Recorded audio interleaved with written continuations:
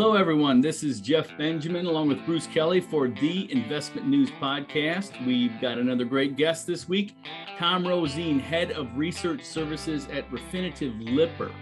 We're going to be talking about the recently published Lipper Awards. Lipper's been doing this for more than 30 years, and I know the fund industry pays close attention to it. I wrote a story on the big winners that was posted on our website, investmentnews.com, March 10th. So check that out. It'll also be in the March 14th issue of the publication.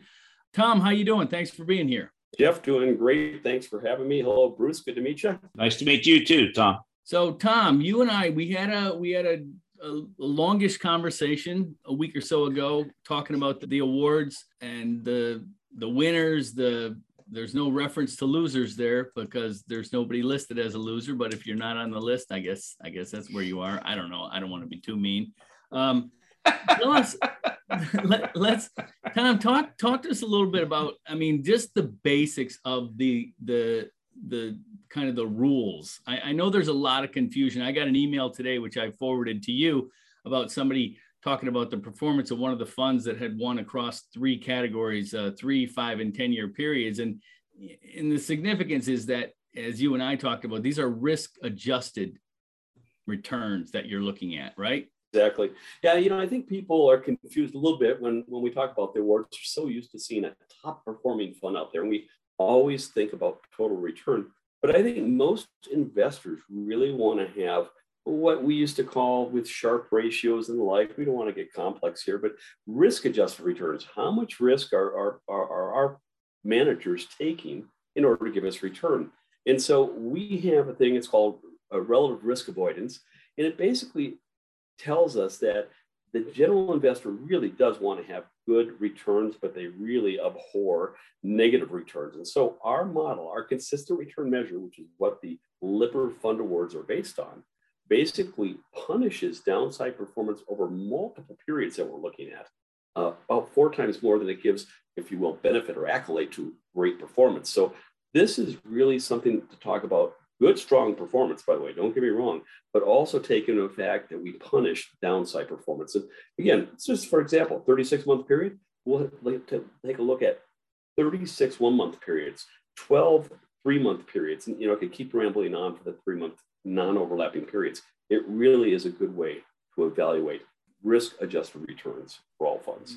Let's talk about some of the winners. And in case any of our audience didn't read my story, which I don't know why you wouldn't have read it by now, but T. Rowe won the overall large company award, and Calamos Advisors won the overall small company award. And as you guys break that down, large and small, you divide it by, I think, the line of demarcation is roughly 132 billion under management. So that's where the large and small is. But a couple things I found interesting here.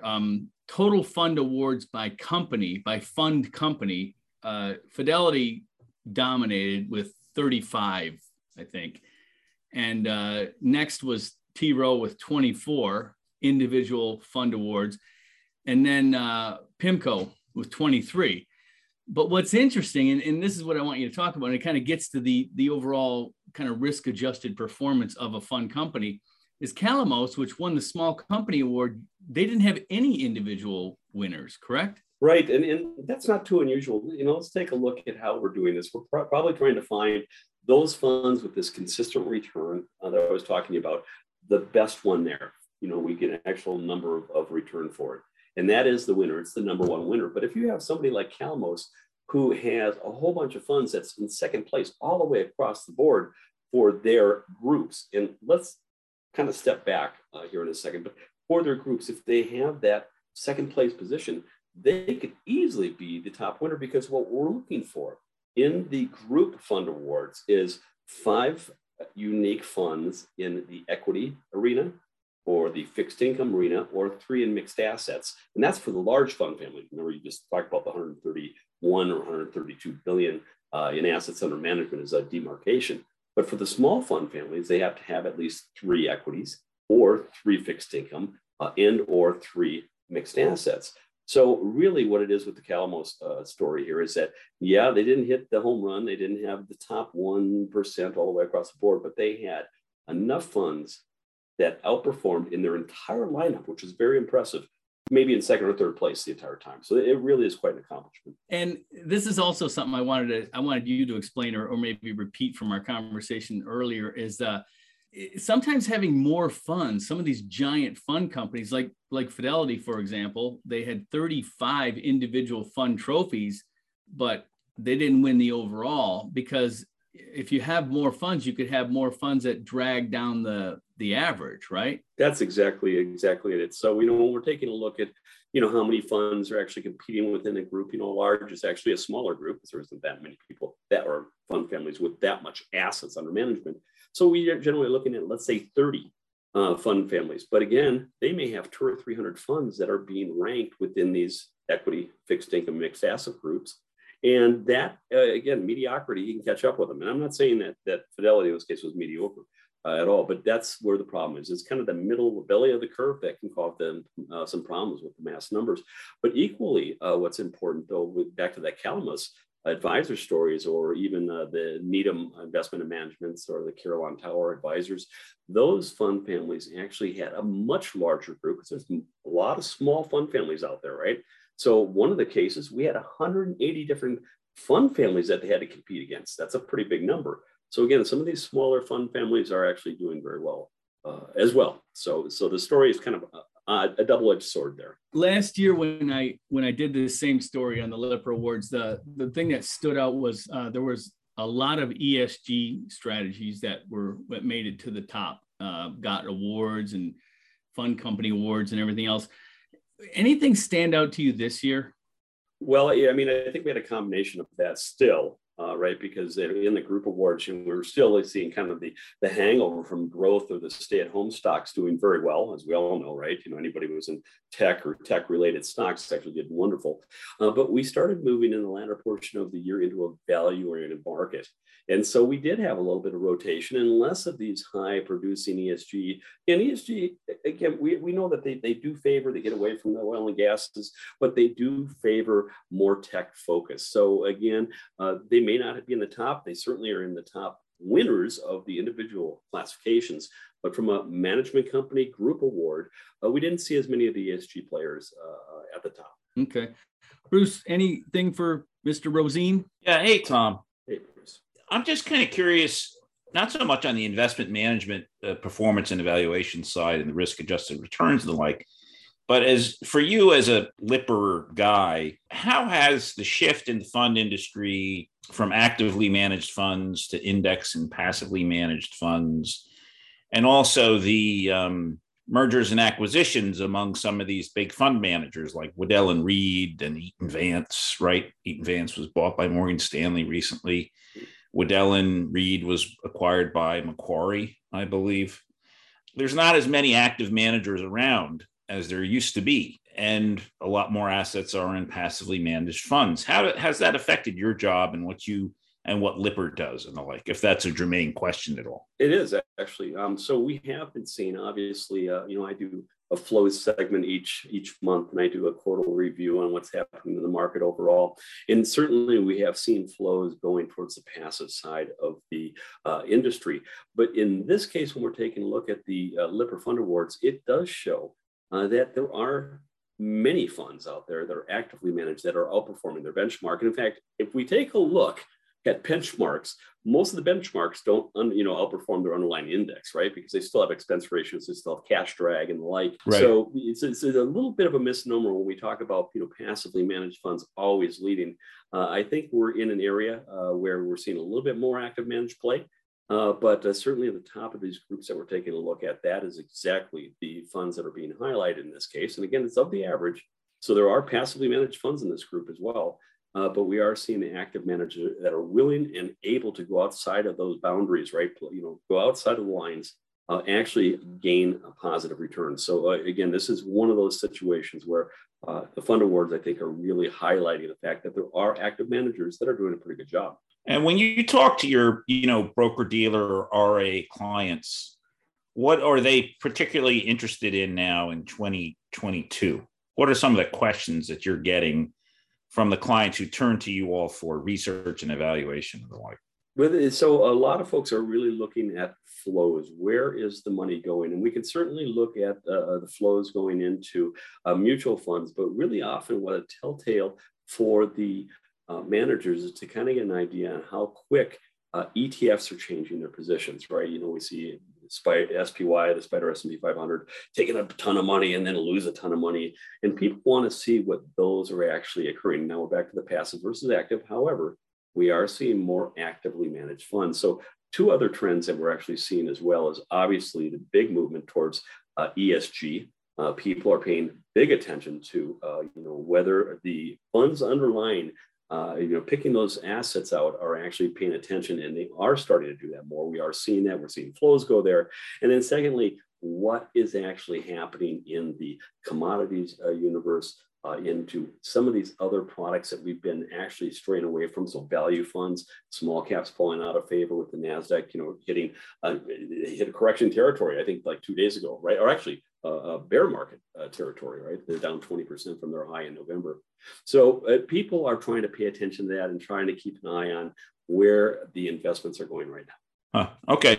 Interesting. Thanks. Yeah. Jeff? Yeah. Hey, Tom, just following on one of Bruce's questions about active mutual funds and kind of mutual funds in general.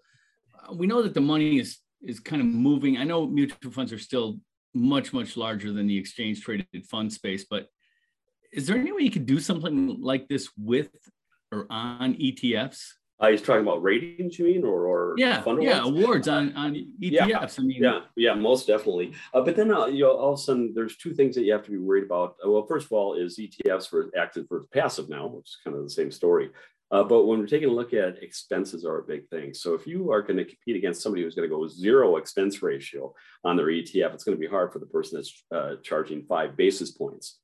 So those are things. But with that in mind, ETFs now, if you take a look at their average expense ratio with the unique boutique focus that some of the ETFs have, they're actually, 50, 100 basis points of an expense ratio. So we're not seeing that big of an advantage. There obviously is still the tax advantage, which is huge, by the way. In-kind redemptions and the like, marvelous.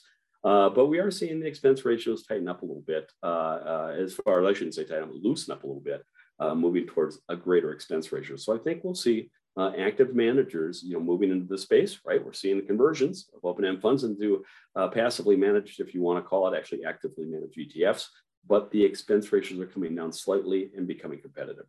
So that is one of the things that we're looking at as well, as the conversion from open ends to, if you will, exchange traded funds. Is it possible that, I'm not saying you should pit ETFs against mutual funds in the same Lipper Awards categories, but is it possible that you could have in Lipper Awards for ETFs? There absolutely is. So let me give you an example. So one of my cohorts and I are also on some of the Canadian fund award committees.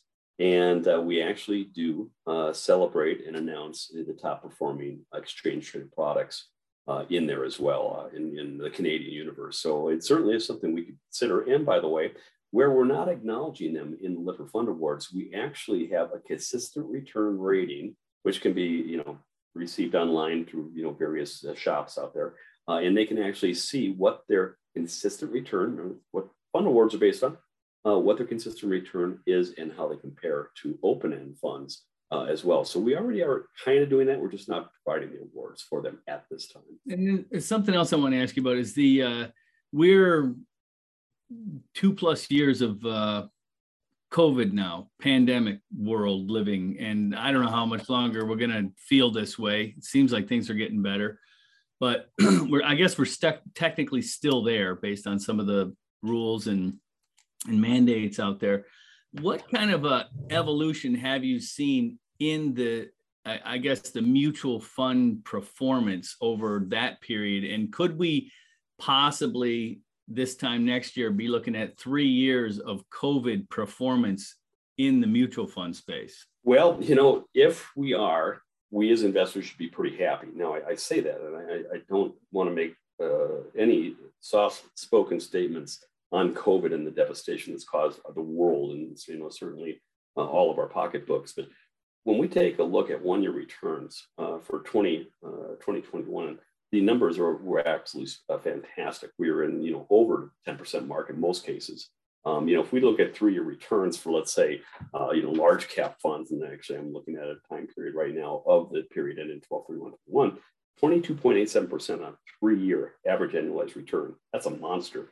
1-year returns of 22.41% for the average, if you will, USD, what we call domestic equity funds. So it has been a good year. Now, to your point, though, what we're seeing is this subtle shift from the go-go funds. Again, we already talked about this. This is the stay-at-home funds, any tech-oriented funds, taking it on the chin. NASDAQ, again, down 20% since its high in November. And we are seeing a clear move towards value. And we even saw at the end of it that, that small cap play in the NASDAQ was doing really, really well. So I think we're going to see a shift. And I think one of the biggest things that we're facing right now because of the pandemic is this very low interest rate that needs to be raised because of inflation. We're all worried about the inflation effect right now. And I think that is going to be the 2022 bugaboo that we're all going to keep an eye on. Inflation and also a rotation, maybe back to banks and financials, although that didn't work in the last 2 or 3 weeks. But rotation into those sectors that have not always done well. This is where the fund awards are very good, though. They give the investment advisor, they give the financial planner an opportunity to look at some of the top performing funds within their particular classification, identify those, maybe they're buying at a low value, I'd hope they would be, and get their clients or even get the individual investor into the funds that they want to be that are right now underperforming, right? But have the potential of outperforming. And that's what's so good about our Lipper Fund Awards, by the way. Well, it just sounds like Tom put all his money in commodities funds in the second half of last year and came out a winner. Is that true, Tom? I wish that was the case, but actually I did I cover closed-end funds. So actually I was looking at a lot of the energy MLP funds right. and the like. So we have been talking about that move, but I cannot say that my foresight was that grand. One thing I do want to point out, though, is that when we're looking at the Lipper Fund Awards, there are 2 other things that happen, and you brought it up right. at the top of the segment, is first of all, there are several funds out there that swept their category, meaning that they won the 3, the 5, and the 10-year periods. That's amazing. But we even have a list of funds that have actually showed very strong performance and have actually swept their categories in the 3, 5, and 10, but for the 2022 awards, 2021, 2019, sorry, I missed 2020 and 2019. So there is some persistency and stickiness to some of the top performers, and everybody will tell you, mean reversion, Tom's talking out as you know what, but for me, a mean reversion point of view, sure, some of these are going to, trend down to, let's say, average performance, or let's say a rating of 3. But there are several funds out there that have proven time and time again that they were able to rise to the occasion, and not only for just the 3, 5, and 10, but the 3, 5, and 10 over the last 4 years. So it is something that the average investment advisor, any of the people that are RAs out there can actually go out and take a look at what the track records are for many of these funds. Good stuff, Tom. Tom Roseen. Thanks, Tom. Head of Research Services at Refinitiv Lipper. Thank you very much for your hard work and for helping us out and for helping us understand these Lipper Awards, how you can win them and how you can't. Jeff, Bruce, thank you for having me. We certainly appreciate that. Welcome back, everybody. We're here for a second part or second little bit of the podcast now. Jeff and I are going to talk about some special edition of the newspaper that's coming out, I believe, the week of the 22nd by my calendar, even though we were working on these stories for this week, and they're going to be on our website soon. It's about this whole new normal business, right, Professor Benjamin? And yes, I mean, between you and me, I'm sick of the new normal, living it, writing about it. Yeah, I'm with you. I'm like thinking about it. Let's either call it normal or new or. I mean, we've written how many new normal stories have we written? That's what I'm laughing about. I think this is probably our third version of right. the new normal. Because when we first wrote this thing, it's been 2 years since the pandemic, right? Really. Yeah, we our first version of this, everybody on staff kind of looked at their beats and said, these are what things are. People are doing things differently. Everybody was scrambling to still be able to work when you couldn't come within 6 feet of another living organism. And then a year later, we looked at it and said, well, all right, people have adjusted now. People are accepting the fact that they're not back in their offices and they haven't been there in a long time. And people have been hired and sometimes fired without ever meeting their bosses in person and stuff like that. And now here we are at this point, 2+ years into this. And as we were just talking about with Tom Roseen, we don't know. Next year at this time, we might be having the same conversation. Hopefully it's a more watered down version of the new normal, but water normal. Yeah. New water. New water? Diluted normal.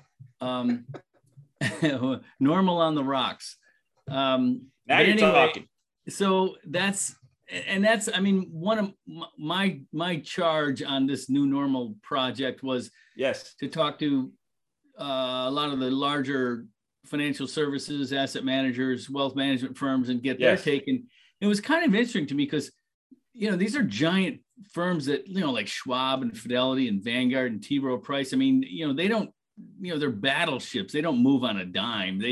But they think probably ad nauseum about everything and I'm just assuming, but they do. They're not moving, and they're not moving in lockstep. So it's kind of interesting that, some firms are, Goldman Sachs and T. Rowe, they're basically back in the office. And if you're not vaccinated, you wear a mask or something like that. And then you got some companies, I think, Fidelity or Schwab, they're starting they've divided their workforces in all their offices into 8 groups somehow. And they're starting to move people back into offices in stages starting April 25th. I'm in group F in stage 3. Yeah. So everybody's got their own plan and own strategy. And, and like I said, these are giant companies with thousands of employees. Tens of thousands of employees. Yeah. It's a fascinating, it affects everyone who's in our readership's lives so much, right? Mm-hmm. I mean, I'm in the Northeast, as you know, and some of our listeners might know. I'm in New York City. And the dreaded thing up here is the commute, right? Mm-hmm.